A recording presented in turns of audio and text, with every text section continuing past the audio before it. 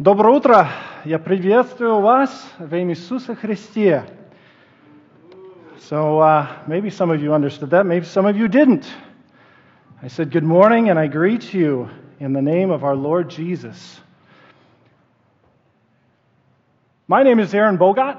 I am the son of Bob and Donna Bogart, and I, together with my wife and my two girls, recently have fled Russia. And we are just excited to be with you at this time and to just see what the Lord has for us now for the future. We have had to flee since the war that broke out in the Ukraine, but we've seen so much. And I want to start by saying thank you to all of you who have prayed for us during this transition time. All the support and outpouring of love that we've seen has been just amazing. And I want to personally thank you. My wife is here at the first service. I have my children here right now, and it's really, truly been a blessing for us. I've been a part of this church since I was born, and it's a pleasure to be with you this morning as we look into God's Word. And just to share a little bit about the journey that we've taken and what has happened, what's transpired, and what the Lord has done in the moving us from there to here. The war broke out on February 24th on my dad's birthday, and from the point at which the war broke out in the Ukraine, I was troubled in spirit.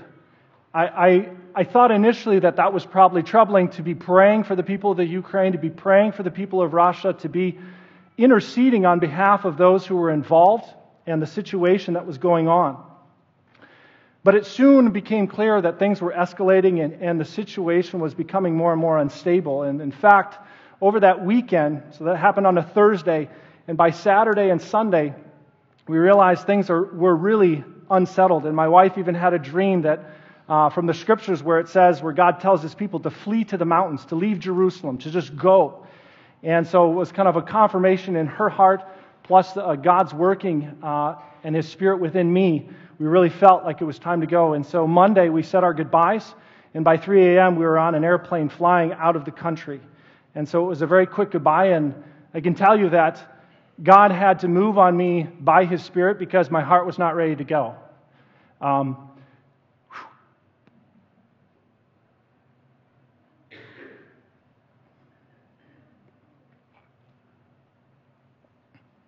He has a work that He's still doing within us. And He's at work in powerful ways. You know, sometimes it's hard to see that, especially when we walk through difficult times. We don't always know what it is that the Lord's doing, and we wonder why. We ask the Lord, why? Why are these things happening? But, you know, one of the things that a blessing about what we've been going through is I haven't so much asked the why question, because we may not understand in this world why these things happen, but I'm asking, Lord, what? What it is that you have for us? What would you have us do now in this circumstance and in this time? And the answer is to be salt and light wherever He takes us. And so that's what we will do, and we continue to do. And we started off this morning talking about Jesus as King, that He is the King. And this morning we're going to look at a passage about a couple of other kings, the king of Israel and the king of Syria. Jehoram, the king of Israel, Ben-Hadad, the king of Aram or Syria, and a story from the Old Testament. And sometimes we don't look back there because we think it's just all the stories of the old times, but God can speak through His Word, and all His Word is profitable for teaching and instructing us.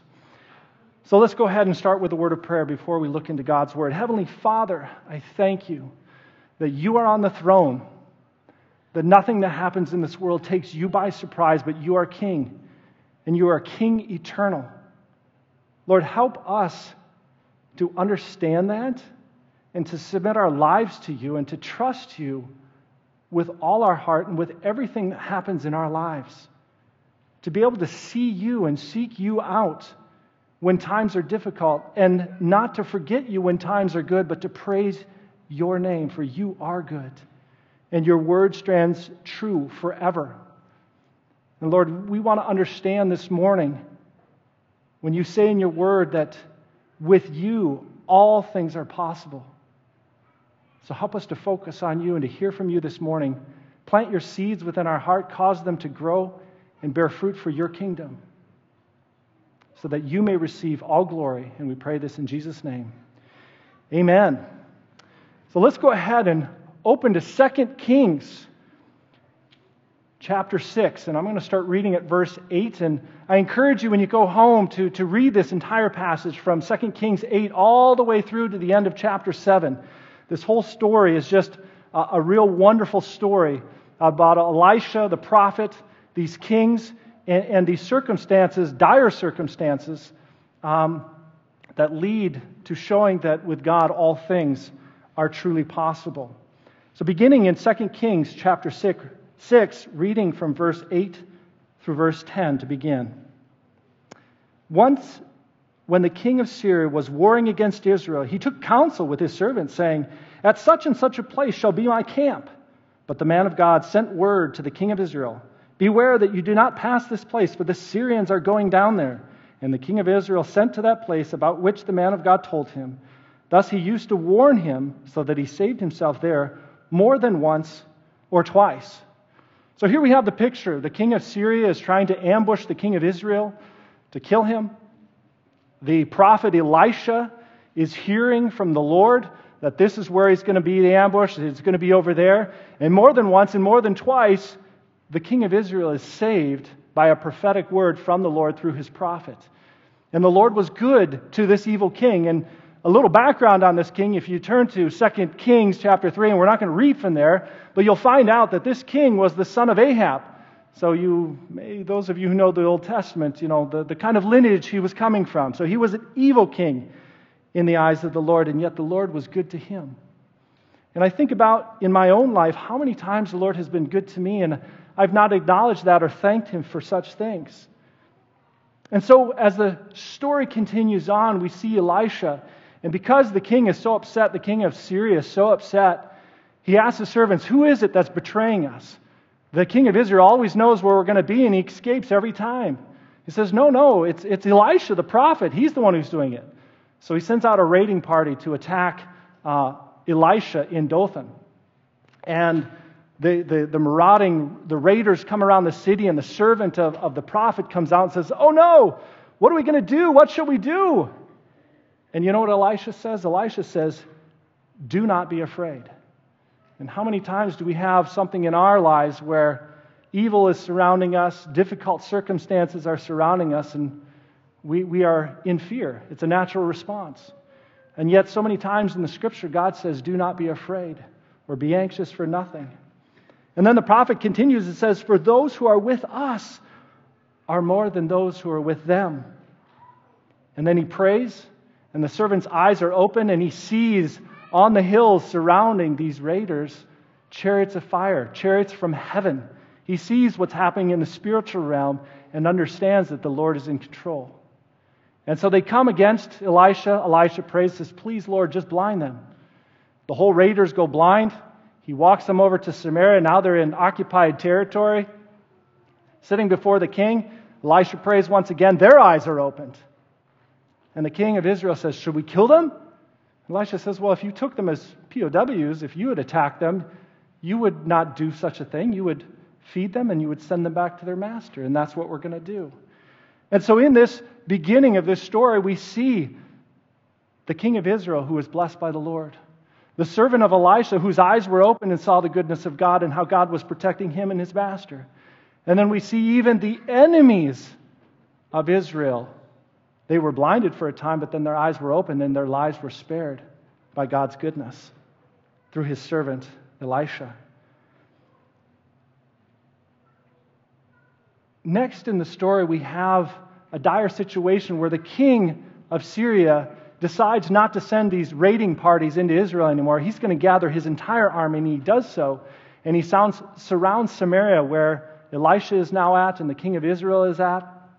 And he comes to surround the city. And the city is now starving. And the king is pacing on the roof or on the city walls, looking out at the army, I'm sure, and wondering, what are we going to do? And one of his subjects comes to him and just tells him, there's cannibalism going on here. It's a terrible situation. And the king, rather than remembering the goodness of God that had happened just prior in this story, he says, this evil is from the Lord. And what is he going to do? He's going to take it out on God's servants. And so that's what he plans and intends to do.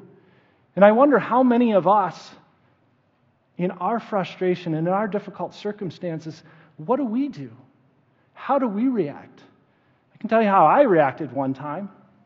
There was a time a number of years ago, 2013, 2014, and I remember it clearly. I was in my apartment in St. Petersburg, and I was pacing back and forth.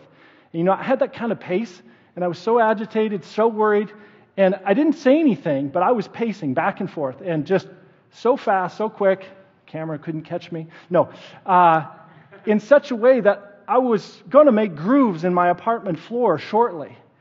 And my wise and God-fearing wife had some words for me. She said, honey, stop pacing. Stop worrying. What are you doing? Like, is that helping? She said, let's pray.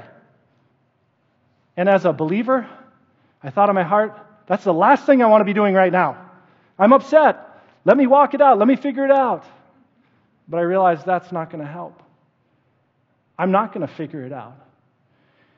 And so we sat down and prayed, and I have to be honest, when I started praying, I was still very upset in my heart. I was anxious. I was fearful because we needed finances for a certain thing, and we didn't have it. But we began praying. As we began praying, the Lord began to work on my heart and to bring peace and His calm and understanding that, wait a minute, I serve the God of the universe who has all things under His control. Did this financial situation take Him by surprise? Absolutely did not.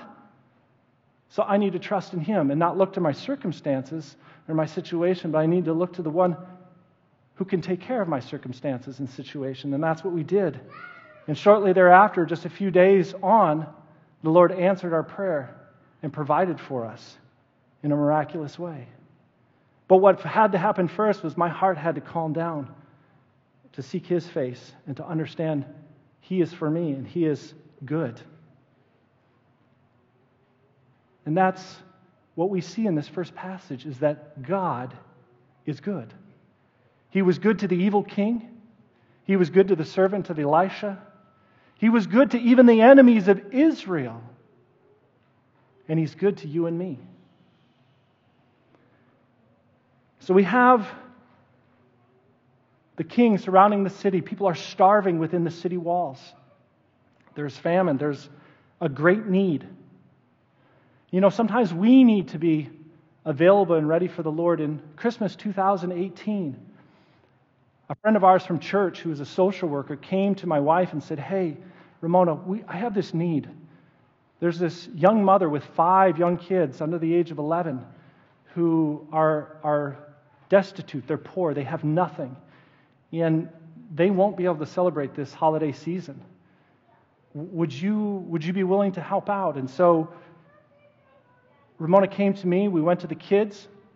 And we decided as a family to take all the Christmas money we had that we were intending to use for presents for ourselves, and we dedicated it to this family. And so the kids went out. They bought presents for the kids, got them all wrapped up. We prepared, and we went there on that day, and we delivered the presents. And of course, the kids were elated. And it was just wonderful to see the joy on their faces, on the mother's face. And yet, there still was a deep sadness within her. And I was wondering, what is that? And so we left the house, and our friend, the social worker, stayed behind and talked with her a little bit. And within a few minutes, she came out and says, Aaron, Ramona, you know what? This mother just showed me their refrigerator, and there's nothing in it. There's absolutely nothing there. They have nothing to eat. And we were going into a 10-day holiday for Russia, so all the social services there were closed for the next 10 days, and they would have nothing to eat. So we went out to the store, and we bought them groceries and helped provide at a time when they had great need. We can be instruments in God's hands to provide for those who are in need. And what a blessing it is to be used by the King for such purposes. So continuing our story back here in Samaria, let's look at 2 Kings chapter 6, and we're going to start reading at verse 32, and we're going to read through chapter 7, verse 2. And it says this. So the king has hated Elisha, the messenger of God, and is planning to kill him. And so he sent his servant to do so. Elisha was sitting in his house, and the elders were sitting with him. Now the king had dispatched a man from his presence, but before the messenger arrived, Elisha said to the elders, "Do you see how this murderer has sent to take off my head? Look, when the messenger comes, shut the door and hold the door fast against him. Is not the sound of his master's feet behind him?" And while he was still speaking with them, the messenger came down to him and said, "This trouble is from the Lord. Why should I wait for the Lord any longer?"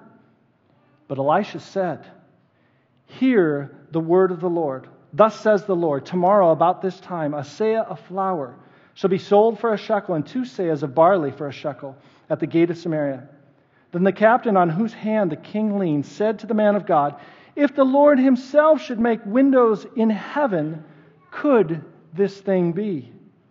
But he said, "You shall see it with your eyes, but you shall not eat of it."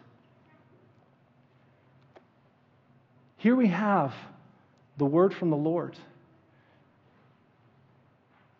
Elisha says, God at this time tomorrow is going to provide for the city the very food it needs at regular prices. And of course, the servant of the king, looking at Elisha, said, "How could this be? Even if God opened windows in heaven, could this thing even happen? I don't believe it." And yet Elisha, when he speaks at this moment, he says, "Hear the word of God." And that word in Hebrew, I love it. It's Shema. It means to listen intelligibly, to listen and obey. This is the word of the Lord, so obey it, trust it, see if this thing comes true. But even before he was ready to hear it, the servant of the king said, "I don't believe it. I don't believe this thing could be true." And yet we know that God's word is true. That's the second point here in this story. God's word is true, and it will be proven true. It will be proven true time and time again if we're willing to submit ourselves and our lives to His authority and to His kingship. We will see His word proven true in our own lives.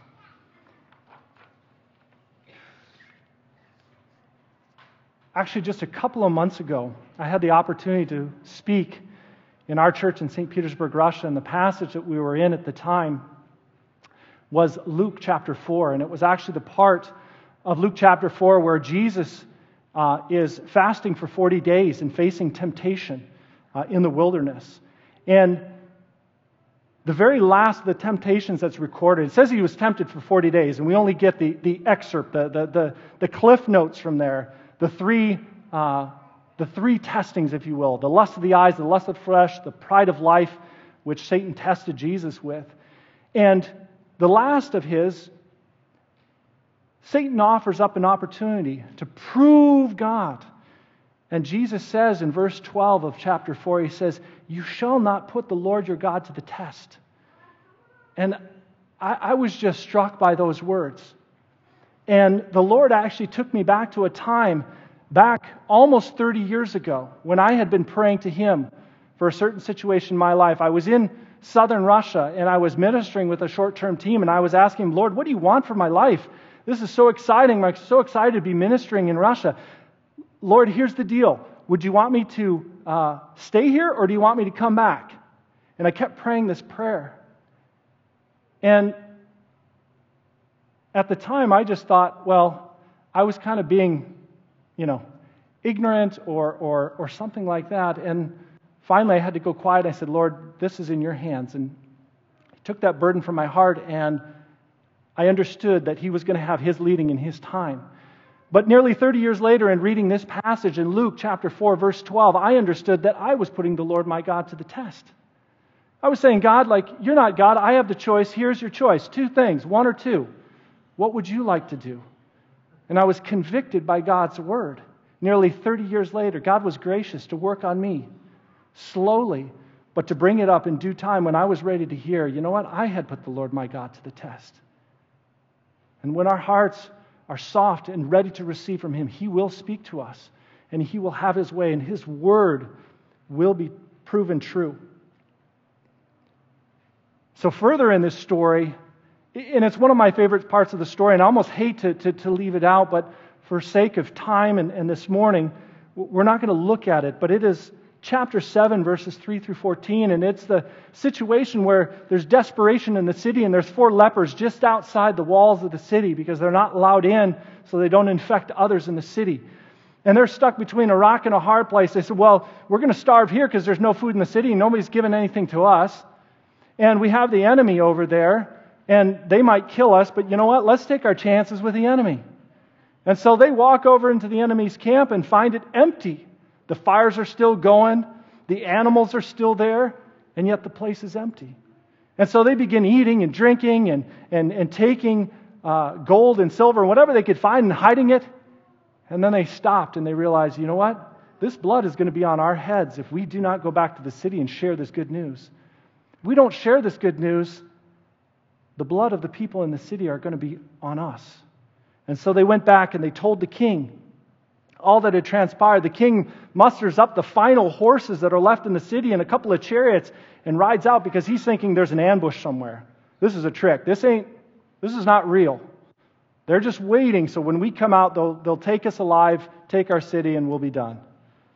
But as it turns out, we find that the Lord had truly done a miracle. The Syrians thought they heard chariots and horses. They thought Israel had hired the Hittites and the Egyptians, and they fled for their lives, and they actually were throwing off equipment and stuff that they had with them all the way to the River Jordan as they ran back home. They left their camps completely and everything that they had, all their food, all their goods, all their animals. And the Lord had the victory. And so let's pick it up and look at what the Lord did and read about the finish of the story in chapter 7, starting at verse 16, and we're going to read to the end of the chapter. Chapter 7, verse 16, and through the end of the chapter. And it says this: the people went out and plundered the camp of the Syrians, so a seah of flour was sold for a shekel, and 2 seahs of barley for a shekel, according to the word of the Lord. Now the king had appointed the captain on whose hand he leaned to have charge of the gate, and the people trampled him in the gate so that he died, as the man of God had said when the king came down to him. For when the man of God had said to the king, 2 seahs of barley shall be sold for a shekel, and a seah of fine flour for a shekel, about this time tomorrow, in the gate of Samaria, the captain had answered the man of God, if the Lord himself should make windows in heaven, could such a thing be? And he said, you shall see it with your own eyes, but you shall not eat of it. And so it happened to him, for the people trampled him in the gate, and he died. God's word was proven true. And my third point this morning is, with God, all things are possible. With God, all things are possible. The circumstances dictated that there is no way that from yesterday to today that the food in the city could sell for normal prices. There's no way. Where would you get such abundance? Maybe an empty camp of Syrians who fled for their lives, even though nobody was coming after them? That's the kind of God that we serve. And I think of the situation right now in Russia and the Ukraine, and I ask you to continue to pray for the believers in the Ukraine, those who are suffering, but also for the believers in Russia, because they're going to be suffering very soon through the economic sanctions, and to continue to lift them up in prayer.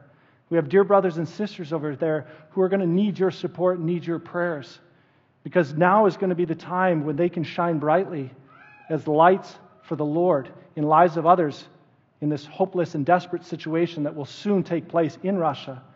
And we can be praying that also for the Ukraine and our brothers and sisters there.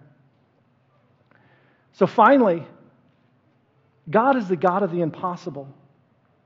And it's interesting that in the New Testament, I want to go there now, He describes the greatest miracle, the greatest thing that He has done on our behalf.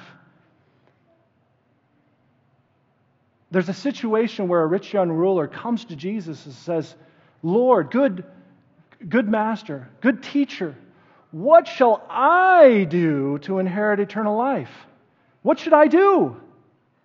And of course, we know the discussion with Jesus.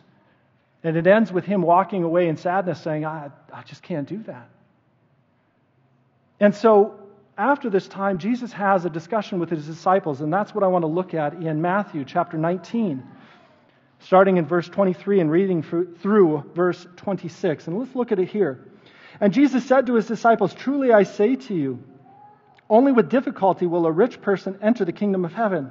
Again, I tell you, it is easier for a camel to go through the eye of a needle than for a rich person to enter the kingdom of God."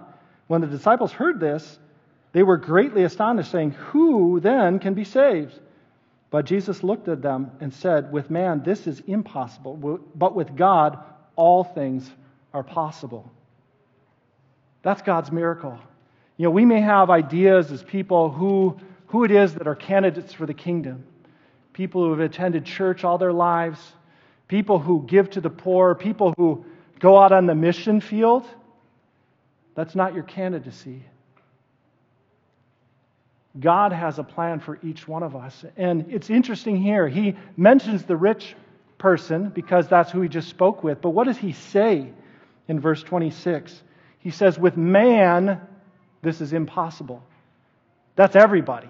That's not just rich people. That's not just poor people. That's not just church attenders or non-church attenders. That's all of us. We're all in the same category. It's impossible for us. But with him, all things are possible. Growing up in this church, I had the wonderful opportunity Sundays and Wednesdays hearing the Word of God and having that Word being poured over me again and again and seeing the lives of believers who trusted and loved the Lord, following after him, and looking at their example. Make a little plug right here.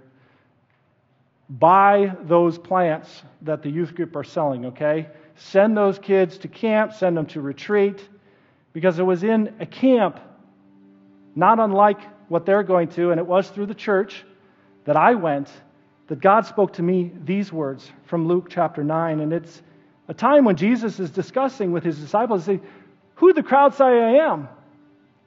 And they say this or that, and of course Peter says, "You are the Christ. You are the Messiah, the Son of God." And after that he said these words, and these are the words that touched me in this camp when I was reading it. And I realized this is for me. This is for here. This is for now. And this is for my life and for application to me. And he says this in verse 23 of Luke chapter 9. "And he said to all, 'If anyone would come after me, let him deny himself and take up his cross daily and follow me. For whosoever would save his life will lose it, but whoever loses his life for my sake will save it.'" And I understood that God was calling me.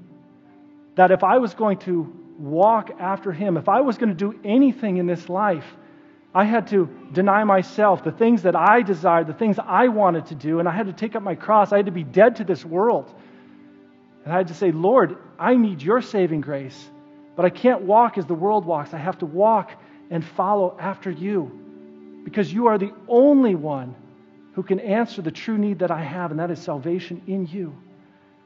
And he transformed me from a kingdom of darkness to the kingdom of his light and his glory. Amen.